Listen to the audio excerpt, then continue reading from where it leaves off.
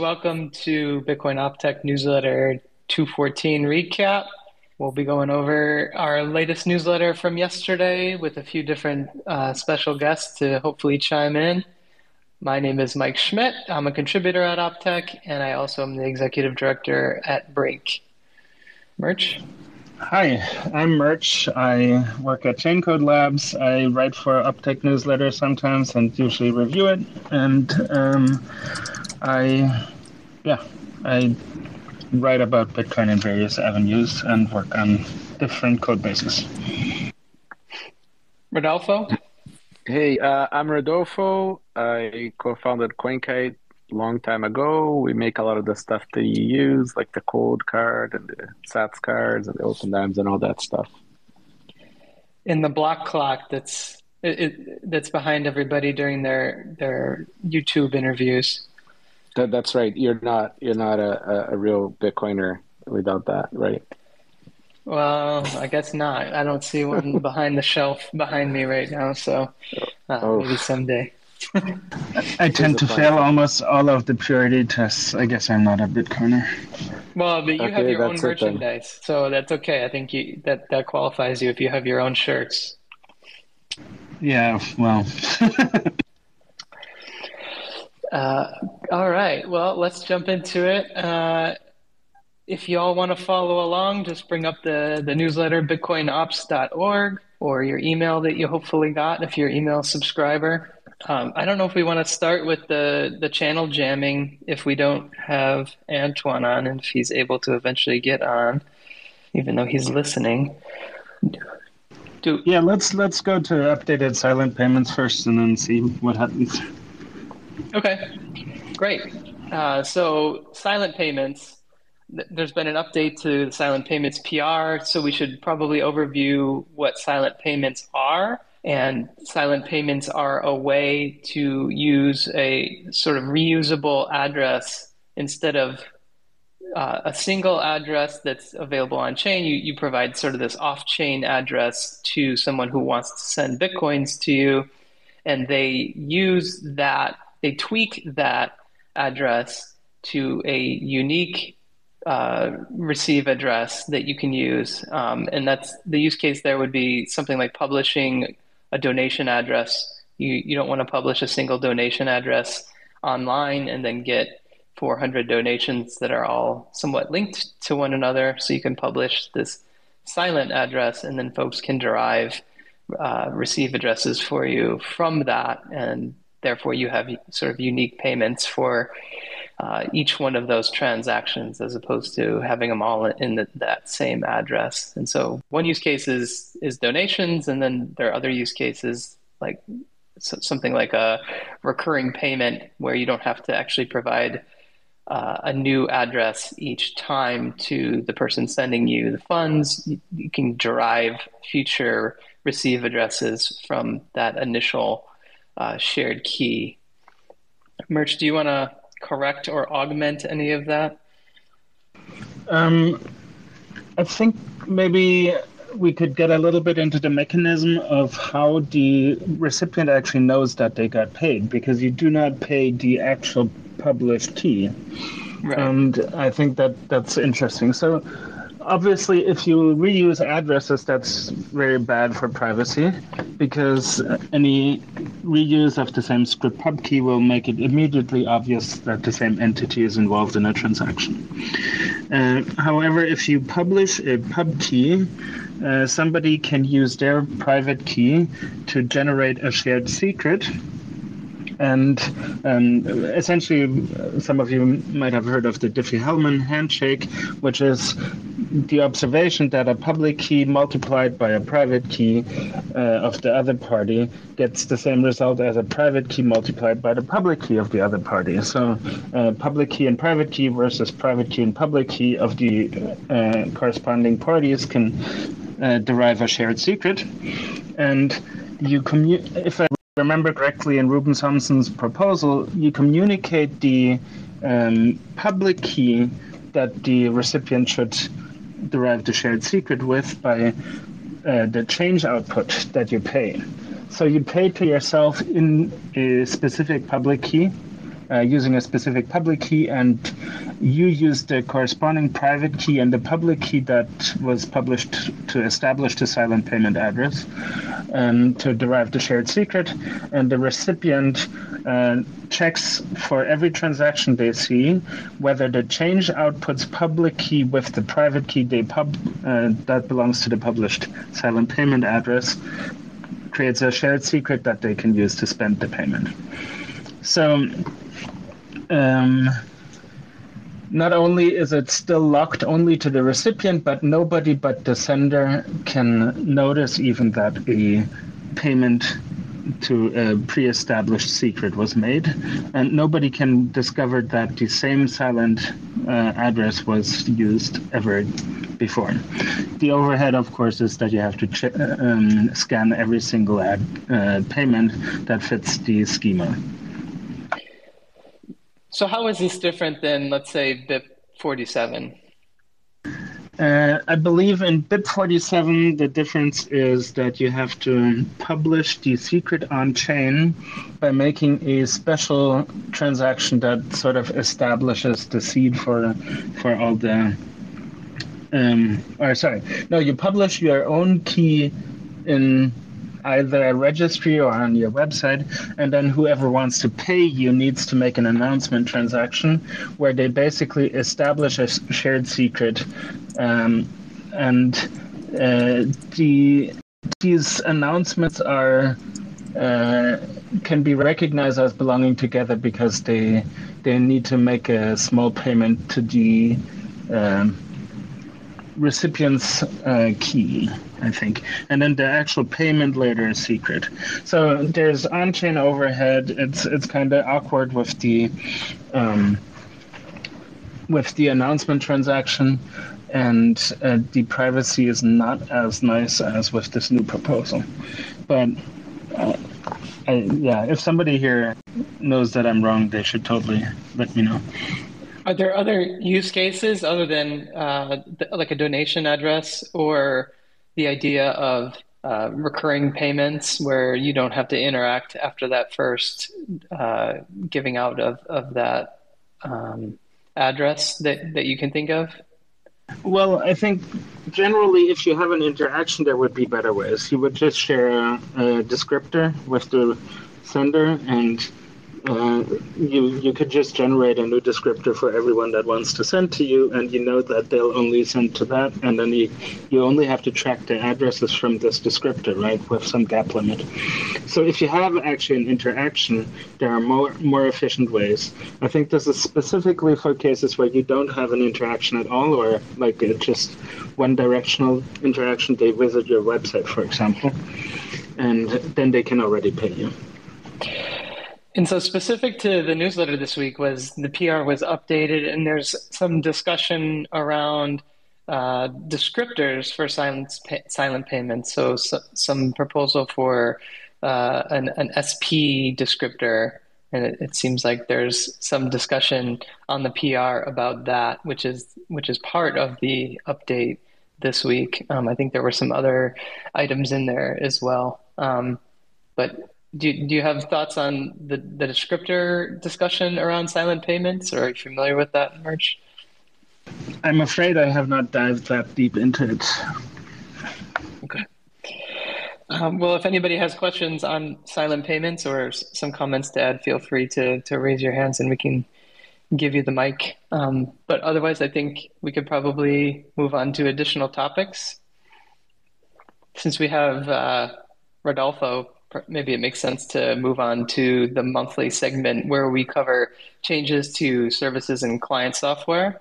So this is one of the monthly features that we have on the newsletter, which is relevant to Bitcoin technology changes ecosystem. And so this is actually something that I put together each month, and I have a list of a bunch of links in a Google Doc of various services and software that I check on GitHub and other news locations, and try to vet the most relevant ones for the newsletter. So we can go through those pretty quickly. There's four this month, but I think Rodolfo can also augment some of that with some of the stuff he's been doing with the Bitcoin.review project. So the first one here is Purse.io adding Lightning support. So I think it was a month or so back, Purse announced a beta test for Lightning, and it sounds like that went well because in a recent tweet, they also published that they actually will be supporting the Lightning Network for deposits and withdrawals, which would be receiving and sending. So you can go both ways on the Lightning Network with Purse now. Um, Purse is a service that allows you to sort of put in bitcoins and put in an offer, and someone can essentially take your Amazon order and pay for it for you. So you can use your Bitcoin and Lightning to get a slight discount on your Amazon orders. And so they've added Lightning, which is great. That seems like a Yeah, win. yeah. The Purse project is interesting because a lot of people use this as a means of getting non KYC dollars using the Amazon gift cards. There's like a whole economy of gift cards as a means of not doing bank transactions for US denominated dollars. Is that how the discount is achieved then? Because I know you can like request a So discount. yeah, so essentially, for whatever reason, you got paid in gift cards. You want to get rid of the gift cards because you don't need more crap from Amazon. You can go there and sell your Amazon gift cards at a discount to somebody else who wants Amazon gift cards and is willing to part with their BTC for them at a discount on their Amazon purchase, right? So it's kind of like a win-win for everybody. Yeah, it was nice to see them integrate that. I know that um, they have a variety of payment methods, some alternate altcoin funding of the account. So it's nice to see Lightning there. And by my recollection, they're a fairly popular service. So it's nice to see them integrating Lightning. The next one on the list was a proof of concept implementation that is a coin join implementation using this Nostr protocol, which I had been seeing on Twitter but hadn't actually looked into until this project was released.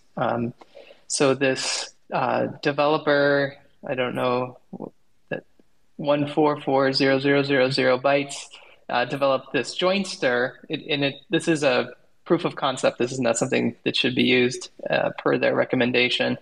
Is a coin join implementation using this protocol. So this protocol is a public key relay network, and it doesn't have a central server. And so there's a link in the newsletter to this protocol that for you to read more about it. I don't have an intimate knowledge of it other than it's a way to sort of relay information within the network in a censorship resistant way that also has some protections. So I thought that was cool. I haven't used the software myself. Merch or Rodolfo, I'm not sure if you've looked at that particular proof of concept or have any thoughts on it. I just looked at briefly. It seems to just be sort of like a really nice, very general purpose protocol, and I think they use like Lightning as a means of prevent spamming and all that stuff.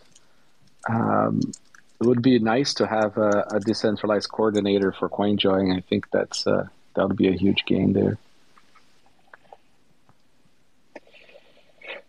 Merch, Yeah, any thoughts? conceptually, I think, yeah, what Rodolfo said, the idea is a good one. There have been a number of different proposals on how to get multiple users to be able to create transactions together. The idea, of course, is to mix the transaction pedigree of the UTXOs that are spent in a transaction together, because one of the most successful heuristics in analyzing chain traffic is the common input heuristic. If they're spent together, they're likely held by the same entity. But yeah, I have not looked at this specifically. Yeah, let's leave it at that. Cool. Well, Rodolfo, I'll let you take this next one since it's cold card related. We're talking about 5.0.6. I think Okay. the changes we outlined here are actually 5.0.5, but there was a Oh, hang on. I have to look. I think there was another one after as well. well, the reason I put the Let me just find 5.0.6, the I think it link. was a fix, and I didn't want to put it 5.0.5 if there was some sort of issue with 5.0.5. So this is the one. Yeah, go Yeah, ahead. so yeah, let me just open here the release notes. See if I get the right one. So yeah, so the five we found a bug that could have unknown sort of like exploits. So we sort of fixed that one quickly and highly recommend people to upgrade. And then we had to skip um, the features because they were not ready for that release. And then the 5.0.6, the five has the features, the six was a security fix. So the five, uh, so now you can derive passwords using BIP85. So that was a nice little improvement there. Can you talk a Very little bit useful. about BIP85 and what is the use case here exactly? Yeah, so BIP85 is a way. It just defines a way for you to derive new seeds from an original seed deterministically, right? So, for example, you say index one, you're going to get a new seed from the original seed. And you cannot go backwards, right? So the original seed is safe. You're not exposing the original seed, but you get a new one. And it's, the index, I think we support up to 1,000 indexes. Um, so the nice thing about this is most people who work in Bitcoin, in the wallet development or any sort of development needs to create a lot of wallets and a lot of seeds. And you have to keep track of all of that. And it's an absolute nightmare. And the other thing is, most people in the space also have multiple wallets in phones, for example, with less balance, with like balances that are not too big. So the idea, at least for us, the way we see BIP85 is it's just a means of generating seeds for places where you have less value, so that you don't have to create more backups. So I go on my phone wallet, I input this derived seed as the seed for that phone wallet. And if I lose the wallet or whatever, I can always just, reconstitute that wallet somewhere else by putting that same seed. Um, and we figured, hey, we could also make passwords from this. So if you have a set of secure passwords that you want, you can create these passwords from the original seed as well. This is not ideal for your email, for example, but it's more like, I don't know, the password that encrypts your SSH keys, for example, or things that of more importance that you would go check on that cold card. So yeah, we found it to be super useful. The users seem to really, really use this a lot. So we wanted to just expand on it. Cool. And then I That's saw that there was additional Opportune support and additional multi-sig descriptor support. You want to talk a little bit about those at all? Yeah, I mean, it just we were not like we were failing because I guess a little bit of background. Like Cold Card doesn't just sign stuff, right? It does checks, sanity checks on transactions, right, to make sure that everything looks kosher and somebody's not trying to do some obscure attack on you. So we try to catch a lot of things that don't look right, and op return, because it's not something that's used a lot. It was sort of like getting caught in our defenses, so we decided to just essentially make that into a proper described feature in our tests for transactions. So now it correctly does that. Yeah, and then the multi-sig descriptors, people are now using them with core, so we wanted to properly support and document that. Excellent. Yeah. And then from that list, so yeah, we now import the scripts as well. And now on the address explorer, you can show change as well, which is kind of nice as a sanity check as well for when you're doing very large transactions. Uh, so yeah, that's that on the code card last feature update. All right. I'll go through this last one in the newsletter, and then I want to hear a bit about some of the things you guys are talking about at Bitcoin Review and some other software that maybe isn't, Optech newsletter material, but is important innovations in the space. So I'll finish up with this last one, and we can move on to that. So Nunchuck adds Taproot support. So I had come across this in their mobile wallet for iOS. I am not 100% sure if it applies to Android as well, but there was support added in recent releases for single signature Taproot, Signet support, and then additional PSBT support were added. So those are the kind of things that I think in 2022 we're seeing more and more of the Taproot. Signet seems to be catching on and being implemented in a variety of wallet software, and then PSBT is quite important with especially with a lot of the multi-sig catching on. So it was good to see that from Nunchuck. Rodolfo or Merch, I'm not sure if you have any comments on that Nunchuck update. Yeah, my understanding was that Nunchuck from the get-go was targeted towards multi-sig users, and I think originally they also were considering launching Taproot only, which I think just given how the sending support for Bash32M is still lagging a little bit, might not be the optimal business choice for any wallets yet. So yeah, I think before PSBT it was just super painful to exchange half signed or unsigned transactions because basically everybody was just using their own non-standard format. And with PSBT, there's now basically a maybe not perfect standard, but a standard with which everybody uses the same language to talk about not finalized transactions.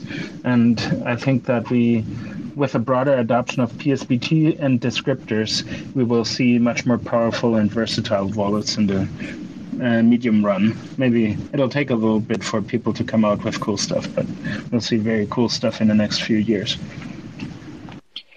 Merch, why would I want to use a single sig Taproot wallet?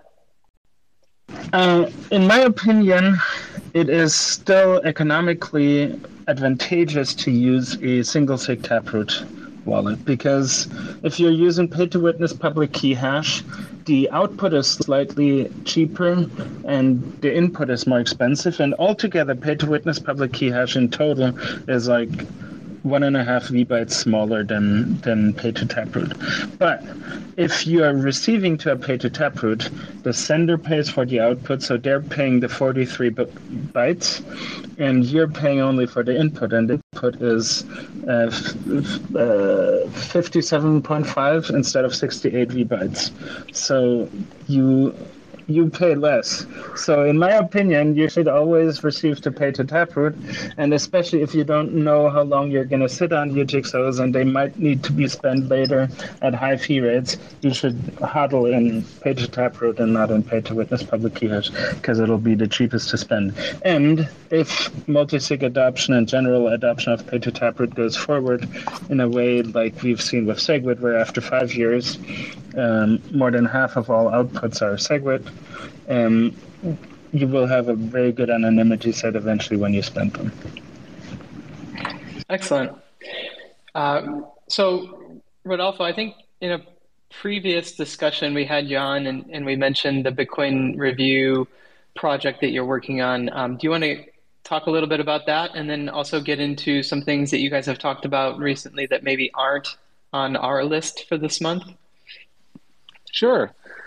So Bitcoin.review was the podcast of it was kind of born out of the frustration that I had with all the altcoiners, shitcoiners saying that nothing gets built on Bitcoin. That was sort of really annoying because Bitcoin has a lot of stuff being built. It's just that a lot of the stuff being built on Bitcoin is not full of scams, so they have less marketing dollars and they don't get as much exposure. So I figured I'd make a huge list every 2, 3 weeks of all the stuff that people are working on that's not necessarily core, and sort of do the laundry list, right? Go through their software updates, go through projects that are maybe not yet launched but are being worked on, and we do discuss like some of course updates or coming updates that are more related to client software, or things we're just interested in. It's not super structured except for the list, and the domain is bitcoin.review. I try to put all the stuff on the actual post notes as well, so people can review it. And we did sort of go over some Optech stuff as well, in I think the first 3 episodes, before you decided to have a competing voice solution for Optech. Are you talking about the client service updates section? Uh, yes. No, I was just joking. To be But yeah, fair, no, we've had it for like a year or two, but yeah. no, very, very. So yeah, no, it's just nice to have like people sort of discuss Bitcoin projects. We don't see a lot of that except for people doing that on Twitter, and the mailing list was a little bit unusable for a while due to many discussions related to fees and other things. And people tend to not bring up client software on the mailing list either, right? So there just doesn't seem to be a lot of app for people to release and talk about client software. Well, thanks for putting that together. I know that this go around, I not only is there a podcast, but there's you guys also have a write up, a text version, and I actually used that as one of my resources this week. So thank you. In conjunction with the No BS Bitcoin Twitter handle that also covers news and some software updates. It's good to see that there's a burgeoning community sort of trying to surface these newer innovations. Yeah, there's quite a lot. Yeah, go ahead. Sorry, no, I thought we were finished with the topic. Yeah, I think we are. Okay, well, I wanted to announce that we managed to get Antoine up here, and I think we could now start looking at the channel jamming attacks and mitigation news item. Yeah. Hi, guys. You hear me well? Yep, we can hear you. Do you want to give the folks a quick introduction to yourself and your work in Bitcoin, and as well as the work you've been doing with Gleb? Yeah, really quickly, I'm a Bitcoin Core and Lightning Dev Kit contributor. I've been active in this space since 2018 now, and I've worked like mostly on Lightning security work, a bit of Bitcoin Core architecture, all that kind of stuff. And today, I think we're going to talk about challenge jamming research, which is one of the most high impact and long-standing issue affecting Lightning. Excellent. Well, I think it would make sense, Antoine, to maybe walk through what you guys have written up, as I think it's also a good progression from, hey, what is this attack, to what are the costs, to what are incremental solutions, to what are bigger picture potential solutions. So maybe you could kind of go in that order, and if folks have your website/book up, they can follow along with that, and if not, it'll be a nice progression just to listen along anyways. Does that make sense? Sure. So to provide more context, chain jamming was started to be discussed on the main list back in 2015 under the name loop attack. And for the ones who are not familiar with that type of attack, basically in Lightning, you do have payment path, and you do have a topology of Lightning channels. And the idea of a chain jamming is, instead of releasing a pre-image to set out the payments, your last op is going to withhold the payments until almost the CLTV delta expiration time. And by doing that, you prevent people to use this liquidity for other payments, and you are just DOSing the network. So let's say you do have Alice, Bob, Carol, and Dave. That's a payment path which has been drawn by Alice. And Alice, in collision with Dave, is going to try to abuse the liquidity between Bob and Carol by sending an HTLC to Dave, and Dave not setting the HTLC at all. You do have like multiple variants and optimizations about this attack. Like you can do looping, you can do rebalancing, and you might be able like to target multiple ops at the same time. Do people have more like more suggestions, or like more like thoughts about first describing jamming? No, I think it's pretty good. So basically, you're just making a payment, and then instead of removing it, you keep it open for as long as possible, and you lock up liquidity. Yes. As a fundamental reminder, Lightning is like building on top of time locks, like Bitcoin script time locks, and the one we're using in that case is a CLTV1, which is like based on absolute time or absolute block height. And in Lightning right now, like you want the CLTV to be like few blocks ahead, and you want to increase like this CLTV at each. You want to, so that's a bit like theoretical, hard to get at the first time, but the CLTV is going to decrease along the path to give a buffer of time for payment ops involved in the HTLC to be able to set up the HTLC on chain in the worst case scenario. And a giant jamming attack is based on abuse of this CLTV time. So the attack has been demonstrated like on mainnet a few times by a few people. I think Useger have done some, Gleb has done some, and like you are able like to target like anyone in the Lightning network because we are an open network, and you might be also be able to do worst harm like cutting or partitioning the network in multiple subsets by targeting like the main link on the network. And like beyond like being partitioning the network, chain jamming can be also used as a building block in like probing attacks to denomize people, or any kind of like resource exhaustion attacks. Let's say you're going to exhaust your watchtower credits, or to like destroy other people's reputations by making like their Lightning service unavailable. And so you do have like multiple arms which can be done with chain jamming. Liquidity DOS is the main one, and from that, in that research we have done with Gleb, we have tried to come up with a cost. First step, like trying how much it costs for an attacker. And so, Merch, you know really well the mempool. So could you have like ideas of where the cost factor of a chain jamming attack? Or Well, so for example, of course, you have to actually have some channel liquidity, and you have to have created channels in order to lock up funds of other users, and you have a opportunity cost. You could be routing payments instead. You could be, I don't know, trying to leverage your Bitcoin holdings in another way instead of jamming users. So I guess the cost would be that. I don't know if there's more cost than that.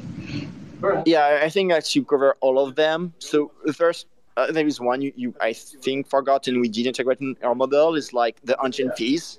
I'm not sure if it was raised, but the on-chain fees to be connected to the network.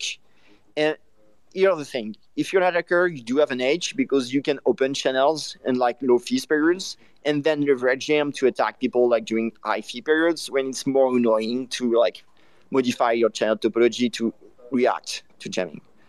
So we do have on-chain fees. We do have opportunity cost because this liquidity could be used to route, to do honest running of HTLC and earn routing fees. And you do have also like a minimum liquidity, which might be a function of which implementation you're using. Like implementations might have like a lower bar in the sense of I'm not be able to open a 2,000 sats channel. And once you do have all like those figures, you're able like to determine like how it would cost for someone to cut someone from the network, or like let's say like do like more network wide attack. So to give you quick numbers, like we find out like in function of your like jamming strategy network wide, we found out it will cost you like right now to DOS the network with March 2022 network data like 418,000 sats in terms of pure sat spans and 2,820 sats by month in opportunity cost. So that's to jam the whole network, just 400,000 sats. So you will jam 20% of the channels, and it will be able like to partition the network in a way it's uneasy build. That's a little too cheap for my comfort. Yeah. Or you will be able only to send HTLC in your own partitions, but I mean, like your like routing algorithm is going to be confused far before. Okay, so we have a little bit of a description of what jamming actually means. We've covered how low the costs are for the attacker. What sort of design space do you have for solutions against this attack? How can we defend ourselves? Can you give some points? So I mean, there is like a first step. First steps could be like, could we find like easy to deploy solutions, like node by node and not network wide? And there is one of them. We did explore a few of them. One could be like basically with jamming, like there are two types of jamming. There is like slot-based jamming and amount-based jamming. And with slot-based jamming, like your goal as an attacker is only to occupy all the HTC slots of your target channels. And right now, like it's 483 by default, but I think most of the implementations are running with lower defaults, or at least for the Lightning dev kits, I think we are like around 50.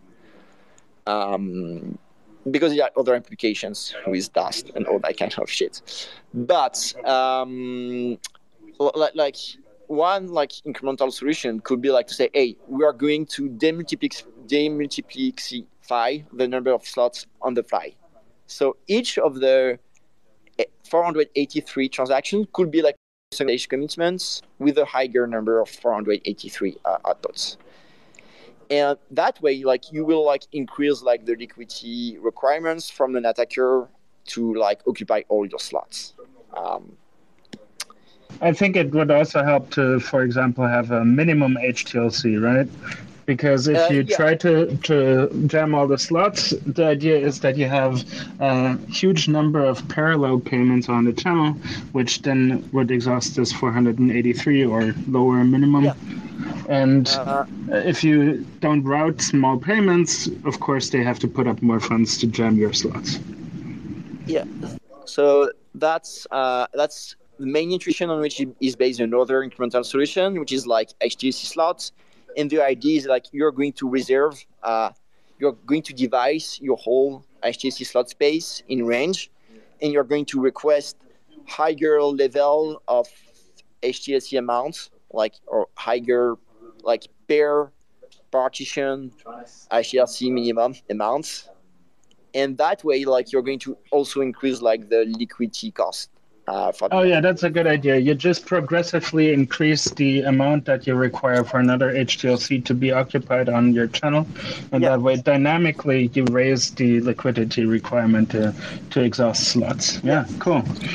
And there's like a work in progress implementations by Eclair, but can you think about like one downside of this approach? Well, if there's natural small payments occurring, you'd obviously lose ability to do more of them. So it might be a fine line to walk to actually be able to process all the natural payments, but still be resilient to a jamming attack. Yeah, I mean, like you might argue against like these solutions, like we might decrease the throughput of small value HTLC routed across the network. And I think in long term, with like the increasing price of Bitcoin, it means like more and more like real world users are going to be like annoyed by like this HTC slot ID.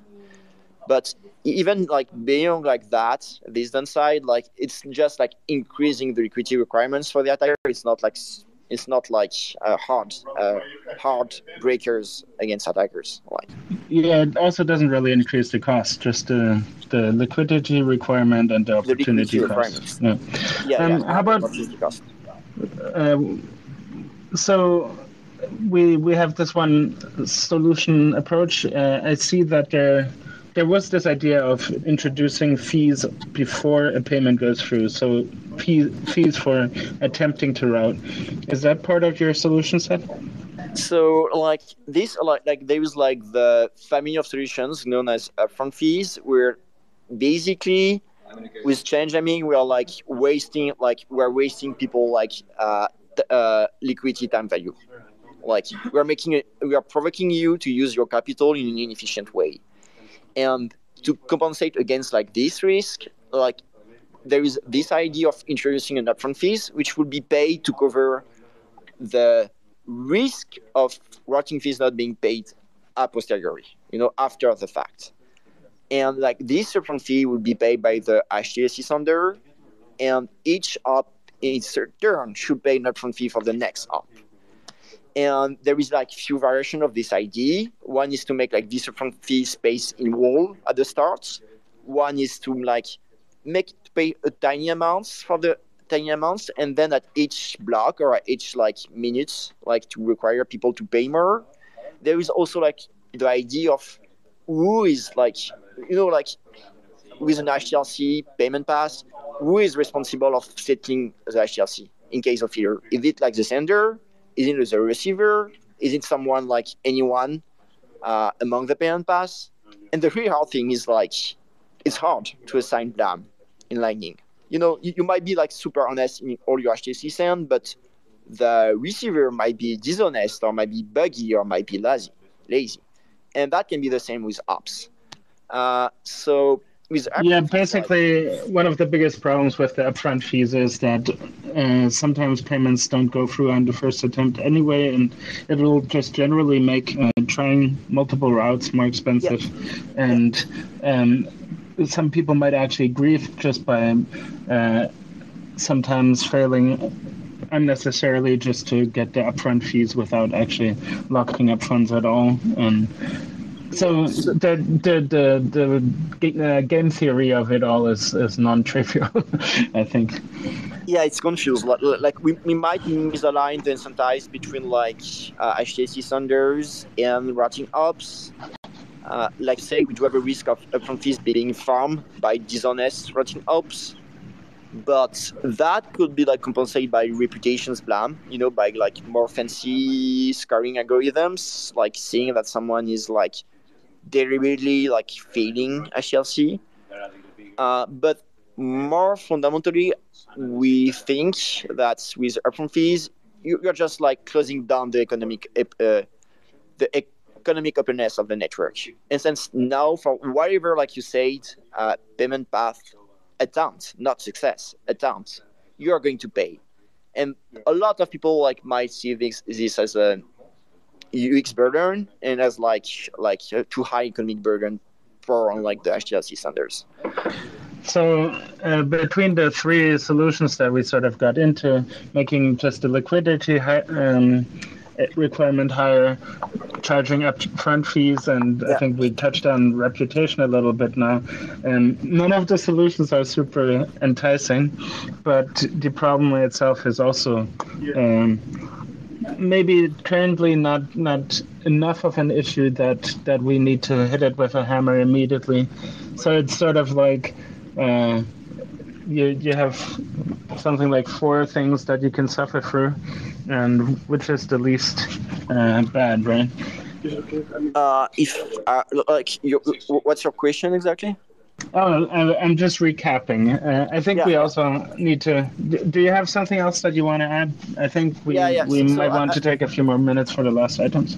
For sure. So, like, I think you're raising like an interesting point. Seeing like right now we don't see this happening, but on the other side, right now, like no one is making money on routing fees, or like not real money, or like not enough to cover like cost of exploitations, or like, and the day where routing fees start to be more market, it's going to increase incentives for people like to DOS like competitors, because like all the routing ops are like in competition on the network in theory.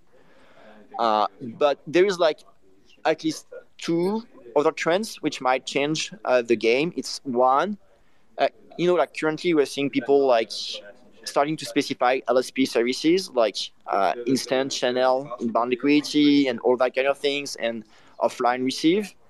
And like LSP might attack each other.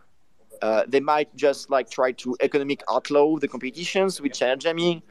In the really same way, we have seen like this trend in Minecraft servers. Like if you're like curious, like Minecraft server has been like really competitive, and has been like a wild west where people like just like trying like do BGP attacks or attack cloud servers to turn down like other people's services. Yeah, that's an interesting point to say that as the market or the service industry gets more involved and there's more money to be made, that there's more incentive to attack. And obviously we want to think about that in advance and have ideas about what the game theory will be like. Yeah. And there is like really quickly, there is like a really second trend is like like people might be familiar with discrete log contracts, or they might be familiar with peer swap, or they might be familiar with fidelity bonds based HTLC or order invoice, and all of those like lightning use case are using like long old CLTV delta or like lengthy CLTV delta for the use case. Let's say you're doing a DLC and you're betting on the results of the next NBA game next month. And to do that, you might lock up the liquidity for months.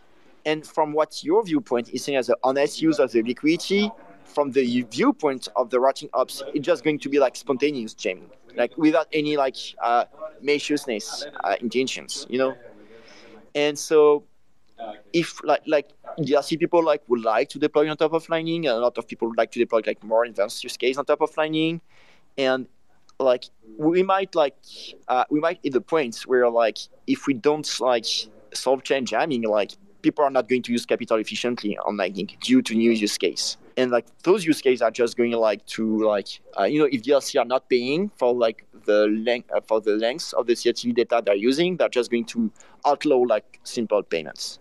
So yeah, although I mean, in your example, of course, if there's a settlement time of more than a month, the routing hosts might have already a maximum HPLC timeout that they accept. Okay, thank you for joining us. I think we might go back to the notable code and documentation changes and releases. What do you think, Mike? Yeah, that sounds good as we have just a few minutes. Antoine, thank you for joining us. You're welcome to stay on and opine on some of these lightning updates as well, but it's very valuable to get these experts like yourself opinion on these items. And I applaud you and Glove for putting together this piece of research and also doing it in a way that's fairly accessible to everybody. So thank you. Thanks.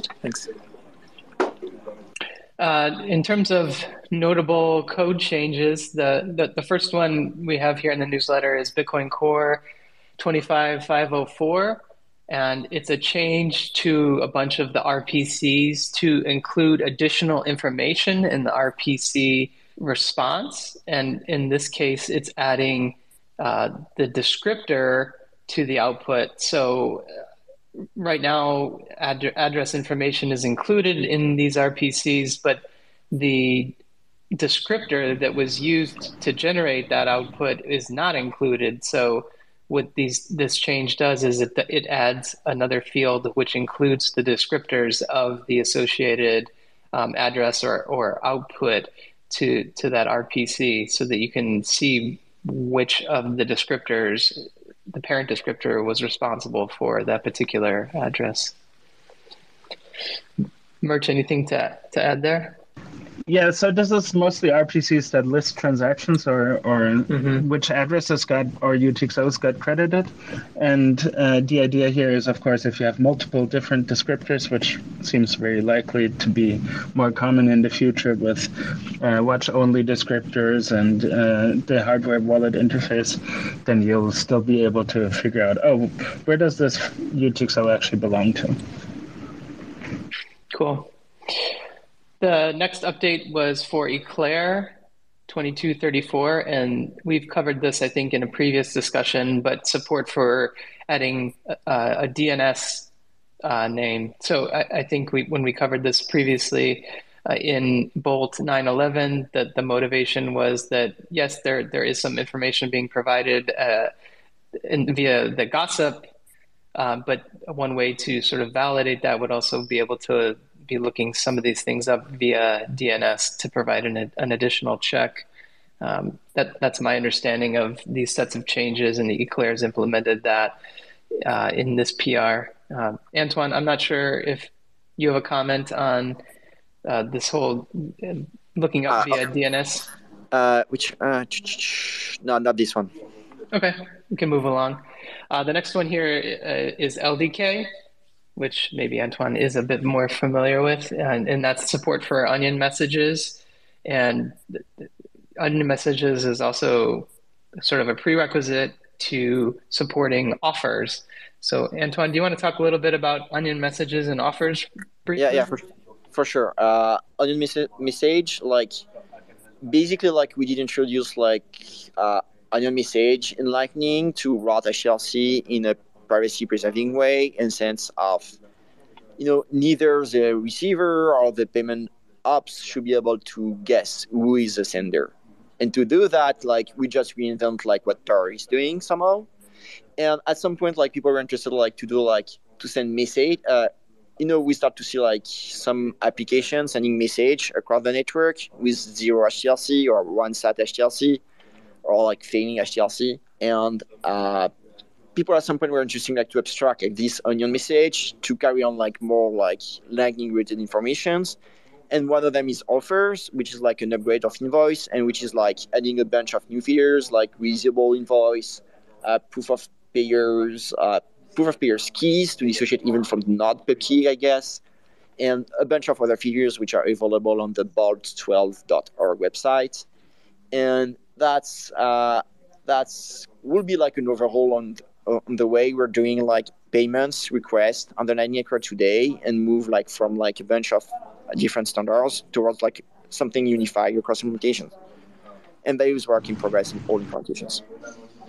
If I may, so there is a way, or if you want to pay somebody on the Lightning Network, you generally cannot just send them money, because it's not like on-chain where it's non-interactive, but you do have to have an invoice for the recipient so that they'll actually know later how to... Yes, I was going to get to that. So far, you do it by key send, where you basically just encode all the information that the recipient needs to cash in the payment in the last hop, and when the receiver peels that last onion back, they learn the secret with which they can execute the payment so that the money gets pulled in. And the problem with that is that the sender already knows the secret that the recipient is going to use to initiate the payment cascade, and that is usually the proof that the payment has happened. So in a key send payment, there is no proof of payment, and with an offer, you basically have now an in-network way of asking a receiver, "Hey, could you give me an invoice?" They send back an invoice, then you make a regular payment, and now you have an invoice and a proof of payment, and you can still do sender initial, like the sender can initiate the payment still. And so the onion messages are the mechanism by which a communication outside of just payments is coordinated on the Lightning Network to facilitate things like offers, but also potentially other types of non-payment messages. Exactly. Cool.